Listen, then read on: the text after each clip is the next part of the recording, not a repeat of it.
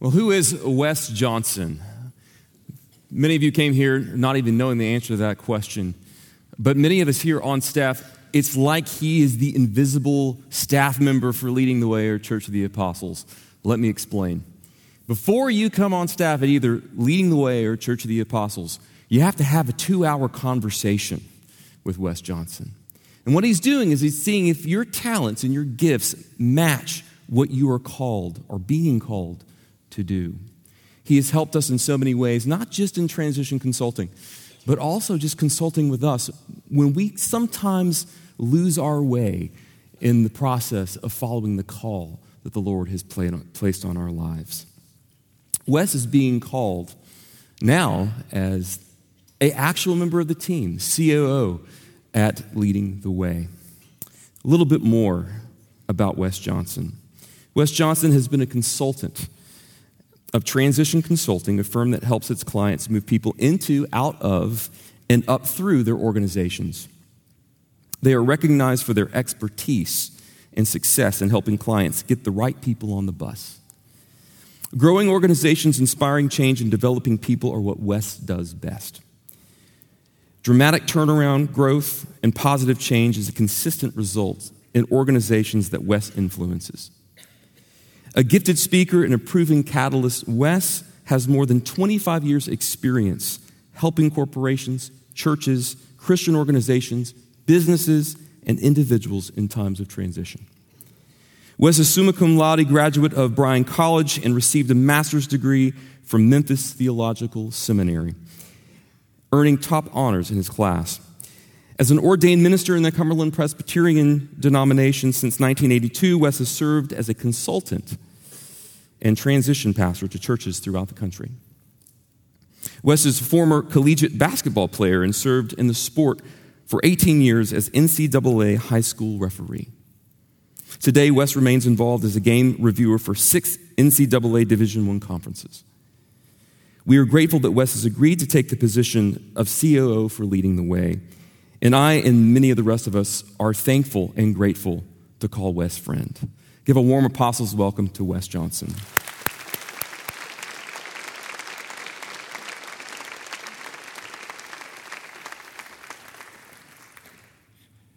As I said to the first service, is it obvious I wrote my own bio? This is a surreal moment, and it's an emotional moment for me. 12 years ago, my wife and I sat up there in that section right there. I'm looking at you. And we're astounded at the remarkable thumbprint that God had placed on this church as a result of the remarkable man who's the leader of this church. It's been my privilege to serve over the last 12 years. I must say, though, that after the service so far, I feel a little bit like the old East Tennessee farmer that my granddad used to talk about a lot that had to be in court one day on an accident case. When he got to the court, his attorney stopped him before he went in and explained to him what was going to happen, that he was going to go into the court, he was going to be sworn in, and that he was going to be asked to get up on the stand and tell everybody what happened on the day of the accident. Would he be able to do that? He agreed. He went on to tell him that you don't have to be worried or anxious or frightened about anything. Just know that the entire court, the judge, the attorneys against us, even the jury, we all just want to see that you get your just results. So after they had sworn him in, the opposing attorney gets up and asks him, so will you just tell the honored court what happened the day of the accident? He said, well, it was like this. I was driving down the road one day in my buggy, had my little doggy up by my side, and I was just as happy as I could be when all at once over the hill came this great big automobile, hit the back end of my wagon, broke 2 of my horse's legs, threw me over in the ditch on top of my little doggy, and he was just a whimpering in pain. Attorney looks up at him and says, but didn't you tell the officer that day that you were all right? Well, it was a little bit like this. I was driving down the road one day in my buggy, had my little doggy up by my side, and I was just as happy as I could be when all at once over the hill came this great big automobile, hit the back end of my wagon, broke 2 of my horse's legs, threw me over in the ditch on top of my little doggy, and he was just a whimpering in pain. The attorney slaps the podium and says, but didn't you tell the officer at the scene that day you were all right? Looks down at his attorney and says, I told you I ain't got no learning about this sort of thing. If he ain't going to let me tell it like it happened, I'm just going to sit back down there where I belong. Just tell the court what happened that day. He said it was like this. I was driving down the road one day in my buggy, had my little doggy up by my side, and I was just as happy as I could be when all at once over the hill come this great big automobile, hit the back end of my wagon, broke two of my horse's legs, threw me over in the ditch on top of my little doggy, and he was just a whimpering in pain. And a few minutes later, up walks this 6'4", 250-pound state trooper, takes one look at my horse with his two broken legs, and he takes out his revolver and he shoots him. He looks down at my little doggy, just a whimpering in pain, and he shoots him. And then with that smoking pistol in his hands, he looks down at me and he said, "Mister, are you all right?"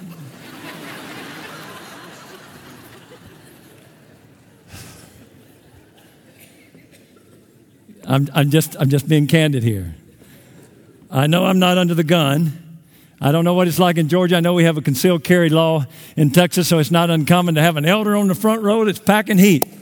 But no, truly, I am grateful to be here. My brother-in-law challenged me to use the word armadillo in the sermon. But I would never do that, so I'm not going to do that. There you go, Craig. No. I feel like the Apostle Paul, or what he said in his first letter to the Corinthians, I come to you in weakness, with fear and trembling, resolved only to know Christ and Him crucified. I am humbled and honored to speak to a church and apostles and about a ministry called Leading the Way that I have admired and served and supported for 12 years. My respect for Dr. Michael Youssef is unimpeachable. The urgency and the energy of a man at his age and stage humbles me. To see him steward well the gift that God's given him, a prophetic and apostolic gift, to be obedient to God's call in his life and to lean into it and to approach this last season of his life and want to run into the arms of Jesus rather than to slide for home when he has every opportunity to do that, should be an example to us all. I could not esteem the staffs that have been assembled here at Apostles and at Leading the Way more. Not because I had anything to do with it, but I just praise God so many times when I get off the phone of how many people from broken homes and broken lives God captured with His grace, tapped them on the shoulder to full-time Christian ministry, empowered them with the gift and passions to serve perfectly positioned in the roles that they have here. It's remarkable to me. And I love Joshua Youssef.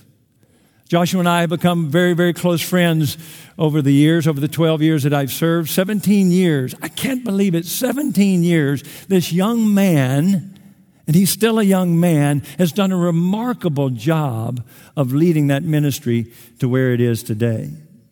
I'll say to you what I said to the Leading the Way staff when I met with them. All you need to know about me is that I am finite, I am fallen, and I am fouled up, and I've been saved by the extravagant grace of our Lord and Savior Jesus Christ. Like you, I am crucified with Christ.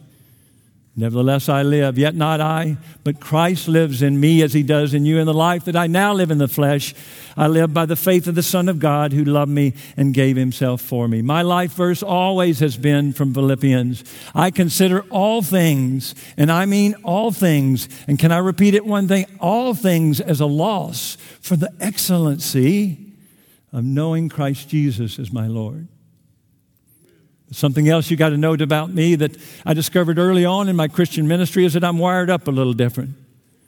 I resonate with Paul when he said in Romans the 15th chapter, he said, I have always had as my ambition to preach Christ where He is not known, so that I would not be building on the foundation of other people. It became very apparent to me in my very first ministry that if I was given the opportunity of going to play basketball at the Bedford Boys Ranch with a bunch of guys that were far from God or eating,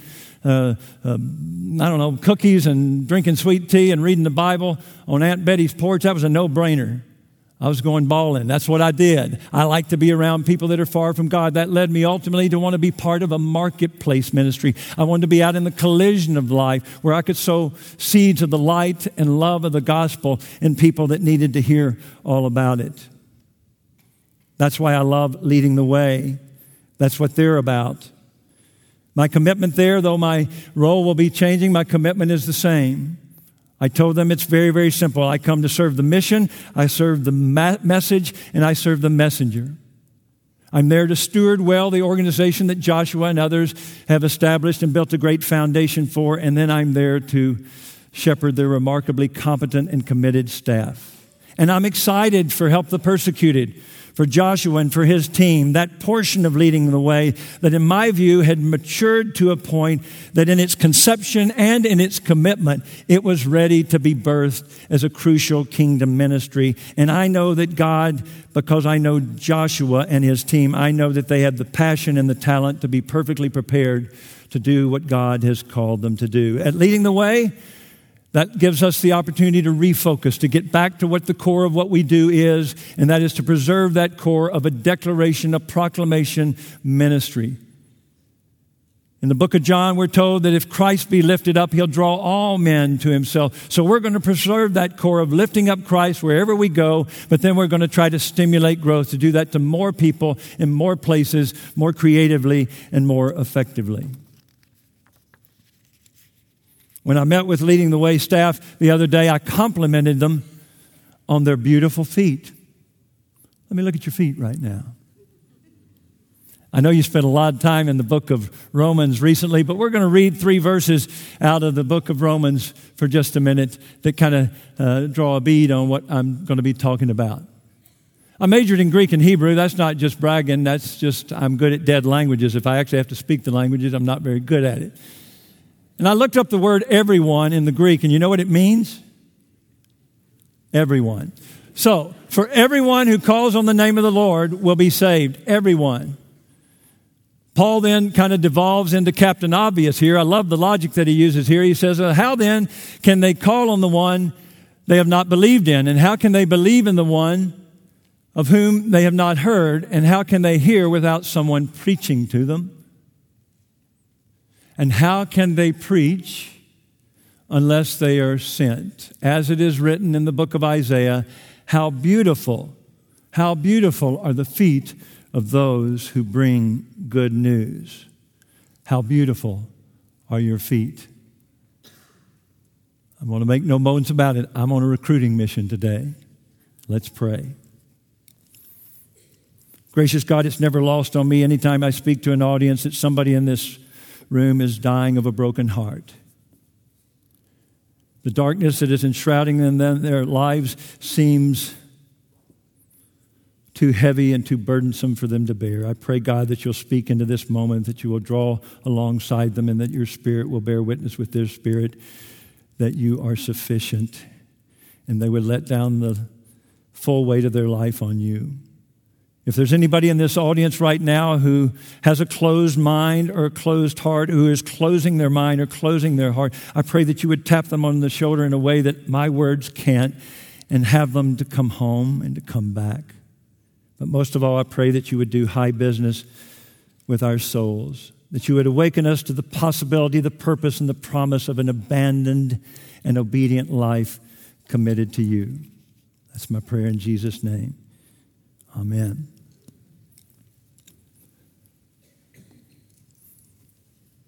In each of the Gospels and again in the book of Acts, the commission is given. Go ye into all the world and proclaim the good news.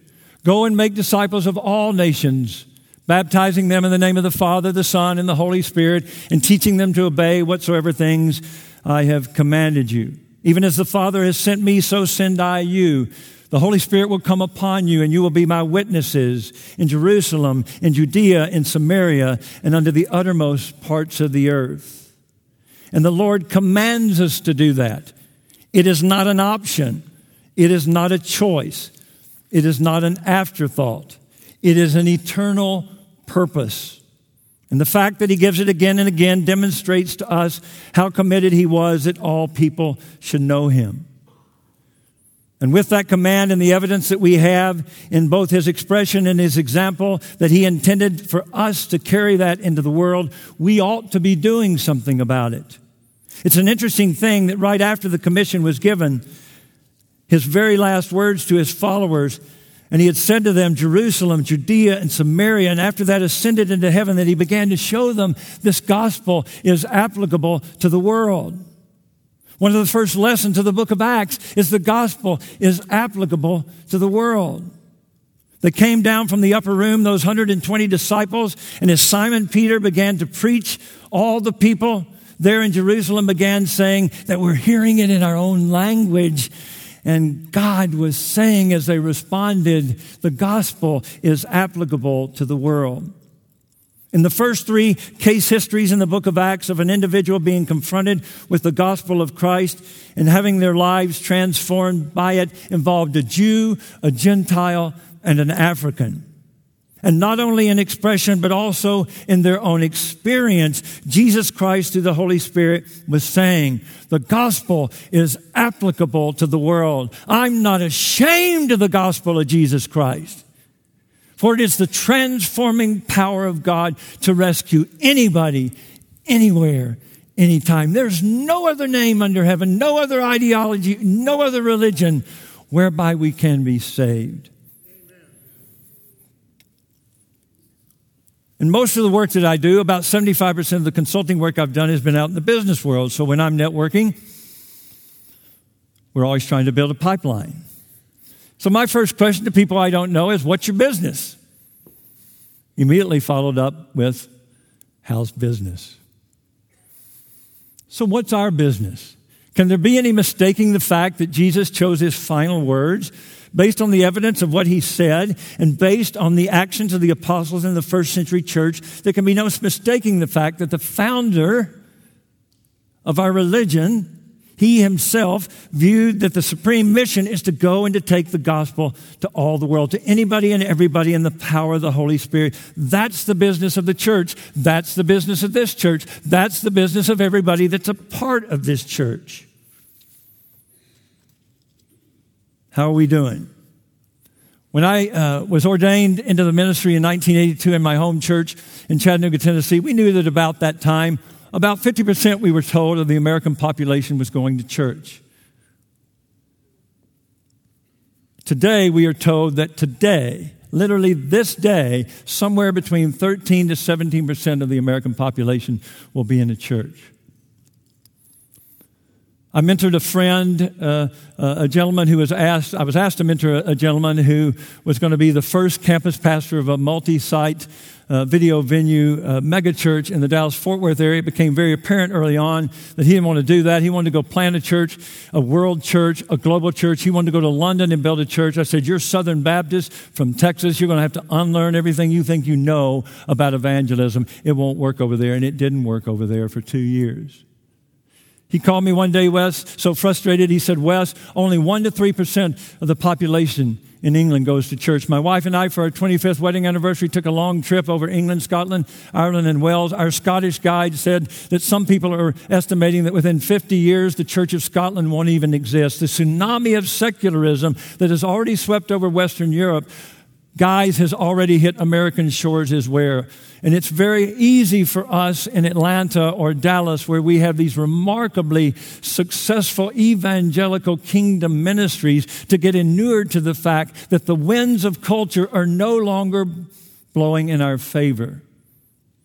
Now, I'm not worried about it because God, through Jesus, said, this is my church and I will build it. When my own denomination was founded in 1810, it was founded on the frontier in Tennessee and Kentucky. It was part of the Great Awakening, the Second Great Awakening, the revival of 1800. Most people don't realize that at that point, only about 10% of the American population was going to church. God's going to take care of it. But what are we going to do about it?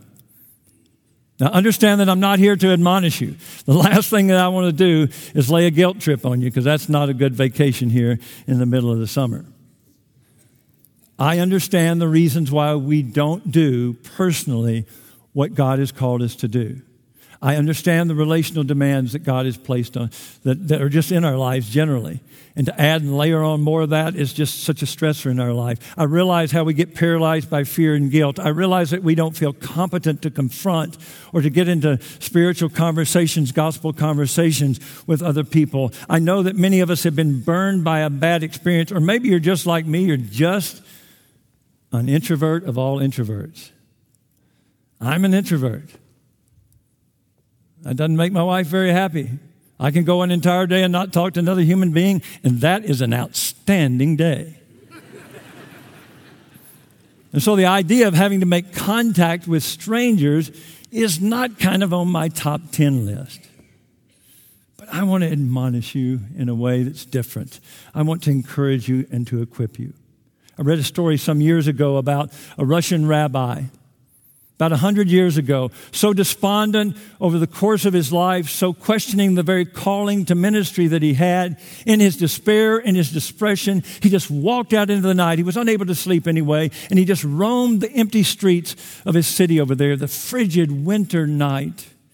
Unknowingly, then he walked into a military installation that was off limit to civilians, and suddenly the night quietness was shattered by a Russian soldier brandishing a weapon, pointing it at him and saying, "Who are you and what are you doing here?"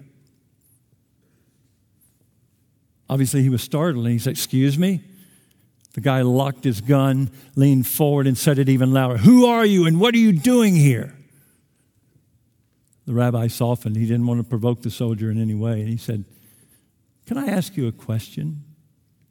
How much do they pay you every day to do your job? What does that have to do with this?" Because I'd be willing to pay you an equal sum if every day for the rest of your life and my life, you would ask me those same two questions. Who are you? And what are you doing here? Who are you? And what on earth are you doing here? Wordsworth said, "Tell me not in mournful numbers, life is but an empty dream." The lives of great men all remind us we can make our lives sublime, and departing leave behind us footprints on the sands of time. Every single person within sound of my voice, I don't care whether you're 6 years of age or 96 years of age, if you will let the Lord Jesus do what he wants to do with your life, he can take your everyday, ordinary, commonplace lives and make them extraordinary. When Jesus walked the shore of the Sea of Galilee and he came across those people that he was going to tap on the shoulder to be the founders of his ministry, those people that would partner with him, those disciples that would become the apostles. I don't know that we would have picked any of those guys. But how did he entice them into doing it? He said, "I can take your common, everyday, ordinary lives and make them extraordinary. I know you know fishing, but I can make you a fisher of men." I fundamentally believe that the greatest significance as human beings that we can have is discovered and realized in service to others on God's behalf in fulfillment of his Great Commission work. And how do we experience that? By us abandoning ourselves to God's call to love him and live for him in all the already existing roles and relationships of our life, by accepting the challenge of the high adventure of partnering with God in his redemptive work in the world, of representing him with goodness and grace with everybody that we lock eyes with. In 1983, I finished up my evening, back when we had evening church, I finished up my evening sermon early so that I and a friend could go to Reunion Arena to hear Lionel Richie. Oh, it gets better. Oh, it gets better. The warm-up act was the Pointer Sisters. Sweet, right? Okay, some of you are like, who's the Pointer Sisters? It's whatever it happens to be. 15,000 people going crazy at this incredible, dancing on the ceiling, just doing all this amazing stuff. Jump, all that great music. The next night, at exactly the same time, 3.5 hours north, I was sitting in the Ford Center in Oklahoma City with 15,000 other people worshiping God at the Billy Graham Crusade, where I'd gone to participate in the Billy Graham School of Evangelism. I remember very little about the School of Evangelism, but one man, a guy by the name of Milton Cunningham, who challenged us as pastors, and I was 26 years of age, he challenged us to do more to reach our our world. And what he told us, the 3 points, the 3 principles, the 3 practices that he mentioned that day have stayed with me ever since, and I share them with you. The first thing he said, if we're going to reach our world for Christ, we've got to rediscover a first-generation faith. To reach our world, we have got to rediscover a first-generation faith that believes God is able. To realizes that we've been called out, the ecclesia, the called out ones, called out of selfishness and sin and self-directed living, but called into relationship and mission with him. To read the Acts of the Apostles and the rest of the New Testament is to be inspired and, yes, convicted by their radical dependence and by their immediate obedience to these last words of Jesus. They perceived the church not as an institution, but as a movement. To them, it wasn't a pew and pulpit religion. It wasn't a building that you went to. It wasn't a y'all come religion. It was go time. They perceived of themselves as a sent out people into the world that was hungering and thirsting and stumbling for what God and Christ could only give to them. What we're doing today is the church at worship, but they would say that's not really the church. The church isn't fully the church until the church is in witness. In witness. To them, the church is best the church, not when we're here, but when we walk out these doors. Theirs was the example of Christ, who said he came not to minister, to be ministered unto, but to minister.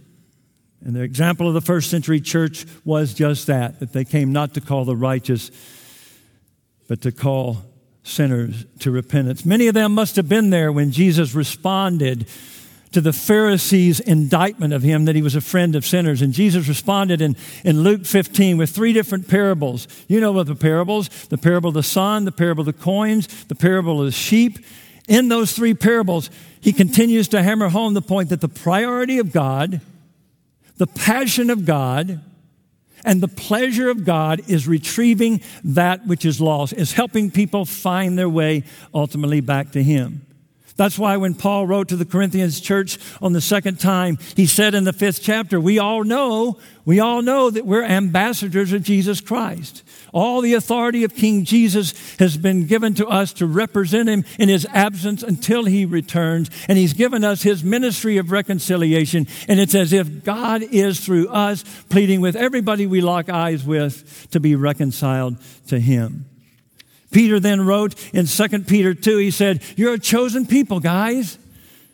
You're a royal priesthood, a holy nation, God's special possession, that you may declare the praises of him who called you out of darkness into his marvelous light. Once you weren't a people, now you are. Once you didn't have mercy, now you are. So in front of the pagan world, let your light shine so that they will glorify your Father which is in heaven. Well, that was them. And that might have been me at 16. But when I heard these words at 26, I already knew that my faith was slipping. And now at 60 years of age, I find it's very difficult to maintain a first-generation faith. As I've aged, I've noticed that the gravitational pull of individuals and organizations is always towards safety and security, towards comfort and convenience, especially in the Western church. The uncomfortable truth is the older a person, church, organization becomes, the more risk-averse, the more comfort-clinging we tend to be. And that creates a spiritual inertia, an ineffectiveness. The way that Cunningham said it, he said, if all you have in your church is second and third generation Christians, they'll kill your church. Unless they've stayed on the cutting edge of spiritual effectiveness, of faithfulness, they will kill your church. William James said, religion is either a dull habit or an acute fever. And when religion becomes a habit, faith dies. And it's characterized by apathy and fear, which one author I read recently called those the spiritual vices of the comfortable churchgoer. If we can look at our world and the people that are going down that street, that are passing by us every day and not care, then our faith is slipping. In contrast, a first-generation faith is a risk-taking, contagious faith compelled by the love of God that pushes past the fear and self-doubt that we all feel to ask God to use us to spread the good news wherever we go. rediscover a first-generation faith. God, please continue to ignite in me and in each of you to relight that flame, that fire that once burned bright and clear. The second thing he challenged us with that I've always been reminded of, he says we got to redefine our world. One of the reasons we don't reach the world for Christ as individuals is because we can't handle the world. When I'm talking about the 193 states in the United States, I can't handle that, and you can't handle that. He says you got to focus on Jerusalem. Start in Jerusalem. Start in your existing relationships. Start in those relationships. Just love God and live for Him in all the roles and relationships of your life. All the time I'm having people come up, can you help me discover my passion? Can you help me discover my ministry? You don't need a ministry. Your life is a ministry.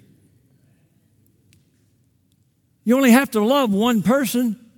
I'm not a lover by nature, but I love this when I heard that I only have to love one person, and that's the person that I'm looking at right now. That's all I got to love.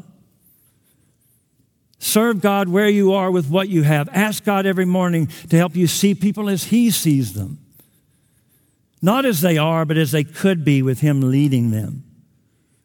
See every encounter as an opportunity to share the hope, the love, the faith, and the grace of Jesus. Jesus said the fields are white unto harvest. Look beyond the bravado. I mean, you got to do that. You got to look beyond all the bravado and the bombast or the shyness and the insecurity and ask God to draw you to the least, the lost, and the last. And then walk across the room, walk across the street, and just be a friend. Have that same mind which was in Christ Jesus, who though He was in the very form of God, thought equality with God not something to be held on to, but emptied Himself and took upon Himself the form of a servant. Can't we do likewise? Yeah, we'll do it imperfectly, I know, and inconsistently, but isn't it better to do something imperfectly than nothing perfectly? Just a couple of quick suggestions, and then we're going to move on. Some things that I've found useful in my life as an introvert that have helped me to reach out to my world that's around me. First of all, I would encourage you to build intentional and authentic relationships of integrity with people that are far from God, with unbelieving people. The core truth here is there is no impact without contact.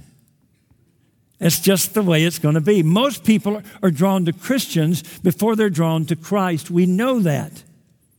And so you've got to lean into that. The problem with most believers is 2 years after they've come to faith, most churches tell them to cut ties with everybody that they've been running around with, all those unbelievers, because we always assume that they're going to pull you down rather than you pull them up.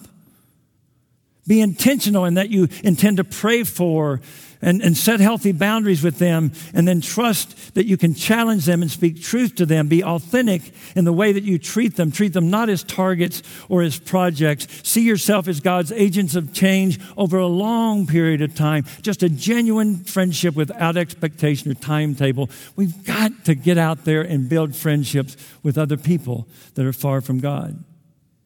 So maybe it's one less Bible study to do something that I've always found useful, and that is find something you love to do and just go do it with people that don't go to church. When I got to where I was no good playing ball anymore, I went over to the dark side, as my daughter said, and I put on the stripes and I started to officiate basketball. But more than that, it was a mission field for me. I'd realized that my world was shrinking, and I wanted to expand my world. I wanted God to challenge me to get out of my comfort zone, which, by the way, God doesn't inhabit the comfort zone. God only inhabits the atmosphere of the faith when you're out there beyond your capability to do it. And where if He doesn't show up, it ain't going to happen. So I started officiating because there I could sow seeds of light and love with people that were far from God all the time. Find something you love to do. Join a book club. Take dance lessons. Do a bowling league. Does anybody do bowling leagues anymore? Do they still do bowling? Go to the rifle range. I don't know what to do, but whatever. Find something you love to do. Find that commonality and then go do it and build those authentic relationships with other people. Another thing you can do is turn your pain into somebody else's gain.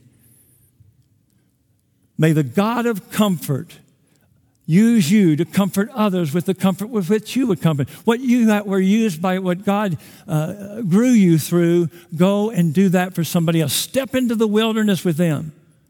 Between where a person is and where God wants them to be, there's always going to be a wilderness. Between that bondage to what is, between the preferred future that God has for them, there's always a wilderness. I've been spending most of my life, over the recent years of my life, walking with people in that. But you can do the same thing, just reminding them that God is real and God is relevant. And He's ahead of them as a guide and behind them as a guard. And you're going to walk with them every step of the way. At some point, something bad's going to happen in their life. Several years ago, the University of Washington did a study of the most traumatic things that happen in a grown-up's life, and they listed those on a scale of trauma. If you take the top 10 of those, they really come down to the 4 Ds: death of a close family member, divorce, disability, or dismissal from work. At some point, a major taproot in that unbeliever's life is going to be taken out from under them, and their false community is going to walk out, and you're going to stay in, and you're going to love them till they ask you why, and then you're going to tell them. You're going to find out where their life is bad news when they're talking about their frustration, their fear, their failure, or their futility. And I mean, that's just bait, man. Hope, love, peace, faith. And we speak truth to them in those moments. Have the compassion and the courage enough to share a verbal witness in those times. There will always be those molten moments, and pray God gives you the boldness and the courage to speak to those moments with grace and truth, as wise as serpents and as harmless as doves. But because you care too much about them to let them keep going the way that they are. Our daughter probably got tired of hearing us say this. We love you too much to let you do that. But that's the truth. I would not be standing here if way back in 1970, some young people in a little church smaller than this platform got in front of my face and asked me 2 questions, though I'd grown up in church, that I couldn't answer. If you were to die tonight, do you know for sure you'd go to heaven? Has there ever been a time in your life when you know for sure that you committed your life to Christ? If they hadn't cared enough to confront, I wouldn't be here. God used it to change my world, to change the trajectory of it. Last thing that he said, you got to rediscover a first-generation faith. You got to redefine your world just to focus on your existing web of relationships. And the last thing he said, you have got to become what you want your world to be. If we will not let the Lord Jesus change our life, He will not change our world. We are citizens of an alternative kingdom. We were, we are, and we always will be a countercultural organization. Throughout history, the church has responded to culture differently. There have been periods of time where we've rejected culture. The difficulty with that is we maintained in the integrity of our message, but we didn't have an audience to share it with. There have been other periods of time in our life where maybe we've swung the pendulum too far and we've been too immersed in our culture. We've become so much like them that we have a great audience, but the message doesn't have a differentiator. There's another kind of response that sometimes people have, which is what they call split adaptation, which is when I'm with my unbelieving friends, I'll act like unbeliever. When I'm with my believing friends, I'll act like a believer. But I think we call that hypocrisy. The way that Jesus demonstrated when majesty became meekness, when the divine became human, full of grace and truth, the Son of God with power, the Son of Man without sin, it was this critical participation, this dynamic tension where we're in the world but not of the world. We have got to model a divine difference. Dare to be different. We're supposed to be salt, so we got to be salty enough to make others thirsty. Not enough to make them gag, but you know what I'm saying there. We make Christ irresistible when we model a divine distinctiveness, a compelling contrast, a better way, a narrow way that leads to life. Finally, I leave you with a story, one of my favorite stories of all time. Near a small village on a rocky bay on the island of Crete sits a Greek Orthodox monastery, and alongside it, on land donated by the monastery is an institute dedicated to human understanding and peace, and especially of the reconciliation of the peoples of Germany and the peoples of the island of Greek. It's an improbable task if you understand the history of World War II. The site of the institute is significant because it overlooks a small airstrip where Nazi paratroopers invaded Crete and were attacked then by peasants wielding kitchen knives and hay cutters. The retribution for their resistance was terrible. The Nazis lined up whole populations of entire villages and executed them on the spot.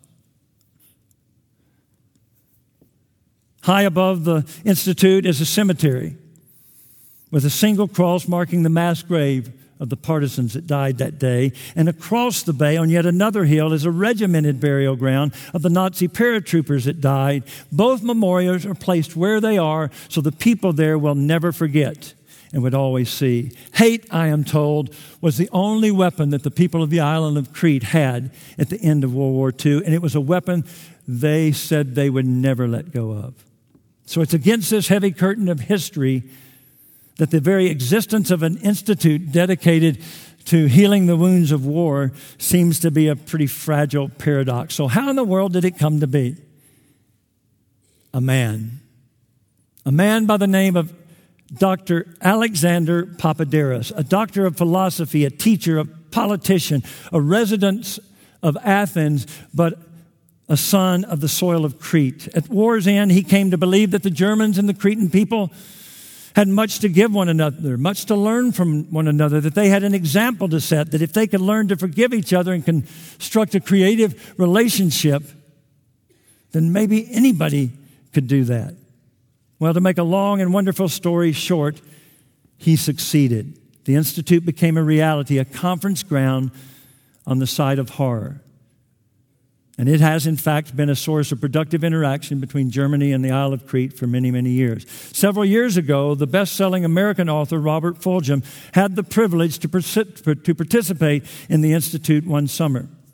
When he wrote about this in one of his best-selling books, he said that by the time he got over there, Dr. Papaderos was kind of a living legend, but he said to meet the man and to see him in person and to see his presence in a room exceeded his reputation and even his expectation. It was a rare sight indeed. During, he said, the last session of the last morning, Papaderos, who had been sitting in the back, walked to the front of the room, into the Greek sunlight of an open window, stared out for the longest period of time, turned back to the class and said, "Do you have any questions?" Silence filled the room. "No questions?" he asked again, looking more individually at people. Finally, Dr. Fulghum raised his hands, and he said, "Dr. Papaderos, what is the meaning of life?" People just laughed. They figured he was joking. They started gathering their things to get ready to leave. But Dr. Papaderos raised his hand and stilled the room, and he looked at Fulghum and he said, "I'll answer your question." He reached in his pocket for the longest time, fished around, and then he finally brought out a little mirror. This little mirror, type of a mirror like we have here.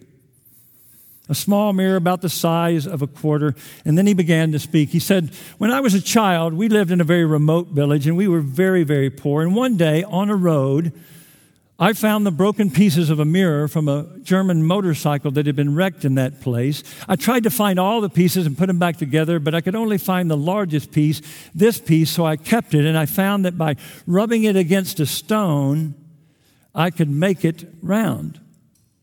He said, "Then I began to play with it as a toy, fascinated by the fact that I could reflect light into the dark places where the sun would never shine, in dark crevices and deep holes and dark closets. It became kind of a game for me to get light into the most inaccessible places I could find." And he said, "I kept the mirror. And as I went about my growing up, from time to time in idle moments, I would take it out and continue the challenge of the game. And then I grew to be a man." And I began to understand that this was not just a child's game, but a metaphor for what I might do with my life. He said, I came to understand that I'm not the light. I'm not the source of the light. But the light of God's truth and love and grace and hope is real. And that maybe I could shine that into the dark places if I reflect it. So you see, Dr. Fulgham, I am the fragment of a mirror whose whole shape and design I do not know, but with what I have, I do. And I shine the light of God's truth into the darkness of men's hearts in the hope that through the power of His Holy Spirit, I might do some good in someone's life. That, Mr. Fulgham, is the meaning of my life. So we're back to the question, who are you? And why are you here? Be reminded that God can take your ordinary, everyday, commonplace life, I don't care what age and stage you are, and make it extraordinary. I'm spending a little more time on this than I did in the first service. I know I'm spending more time, but hey, I haven't talked in 2 years, so I'm kind of got a lot going on here. I've talked, but not you know. If you're under the age of 35, you're trying to sort out your life. You've got a lot of major decisions in your life. Who's going to be your master? What are you going to tie your happiness and your fulfillment to? A person, a career? I don't know. What's going to be your master? Who's going to be my mate? Am I going to get married, or am I going to align myself with other groups of friends? Who am I going to hang with? Show me your friends. I'll show you your future. You become like who you hang around with all the time. You're trying to decide your mate. But sooner or later, you're going to want to know a mission. One of the most compelling aspects of the Christian gospel to a world that doesn't necessarily take the authority of Scripture is real, is that more and more young people are discovering that as they try to live out their own truth, it doesn't satisfy. I consult with a startup Christian ministry in the Dallas-Fort Worth area. I had conversations as they were hiring people with 3 men, a South African, a guy from northern Italy, and a guy from Finland. All of them had risen up through the ranks. They wanted to be a gamer. They wanted to go do gaming and program games. And they got to what they identified as the top IT companies in their particular part of the world. And at 28 to 30 years of age, they said, is this all there is? If you want something that will infuse your life with meaning for the rest of your life, if you're under 35 years of age, you need to sign up for the Church of Jesus Christ. No adventure like it. If you're 35 to 55, sooner or later you're going to realize that you might have leaned the ladder of your life against the wrong wall. You've been spending all your time trying to climb the ladder of success only to get to the top of it and realize that there's nothing there. And you want your life now to go from success to significance, that midlife crisis. Don't know exactly when that happens, but at some point we realize that there's more.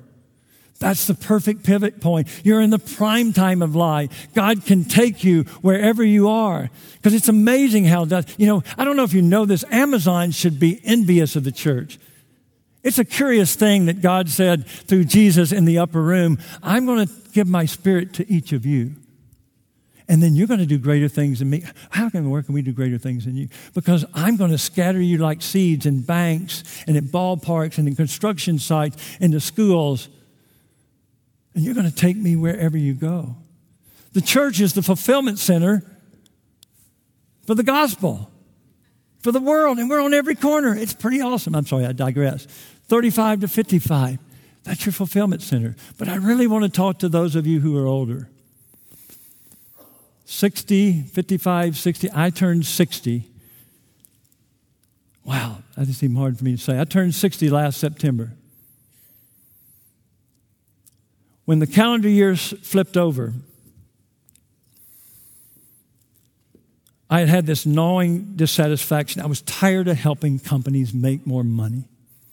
I wanted to take this last gust of my life and do something more kingdom-oriented, but I knew that was going to have an impact financially because they churches don't, I don't know if you know, churches don't pay what corporations pay.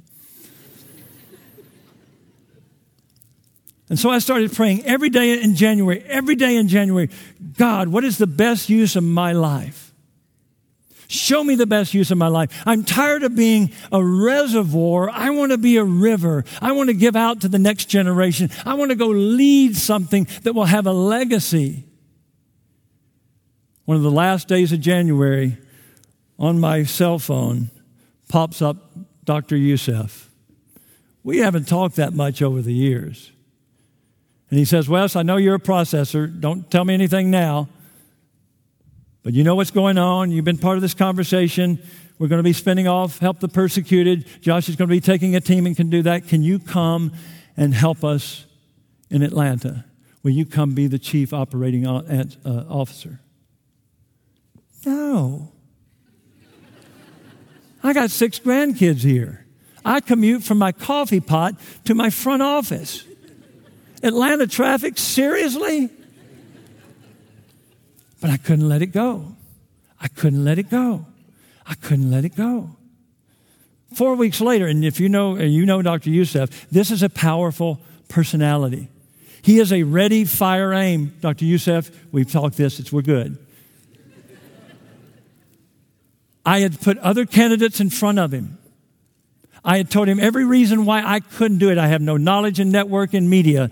I haven't led anything in 20 years. I got grandkids here. Why me?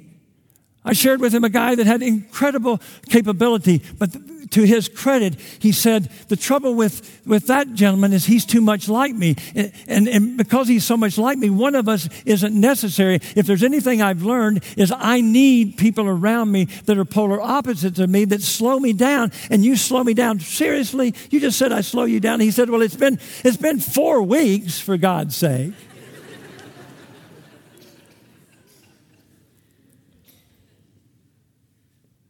But he wouldn't let me go.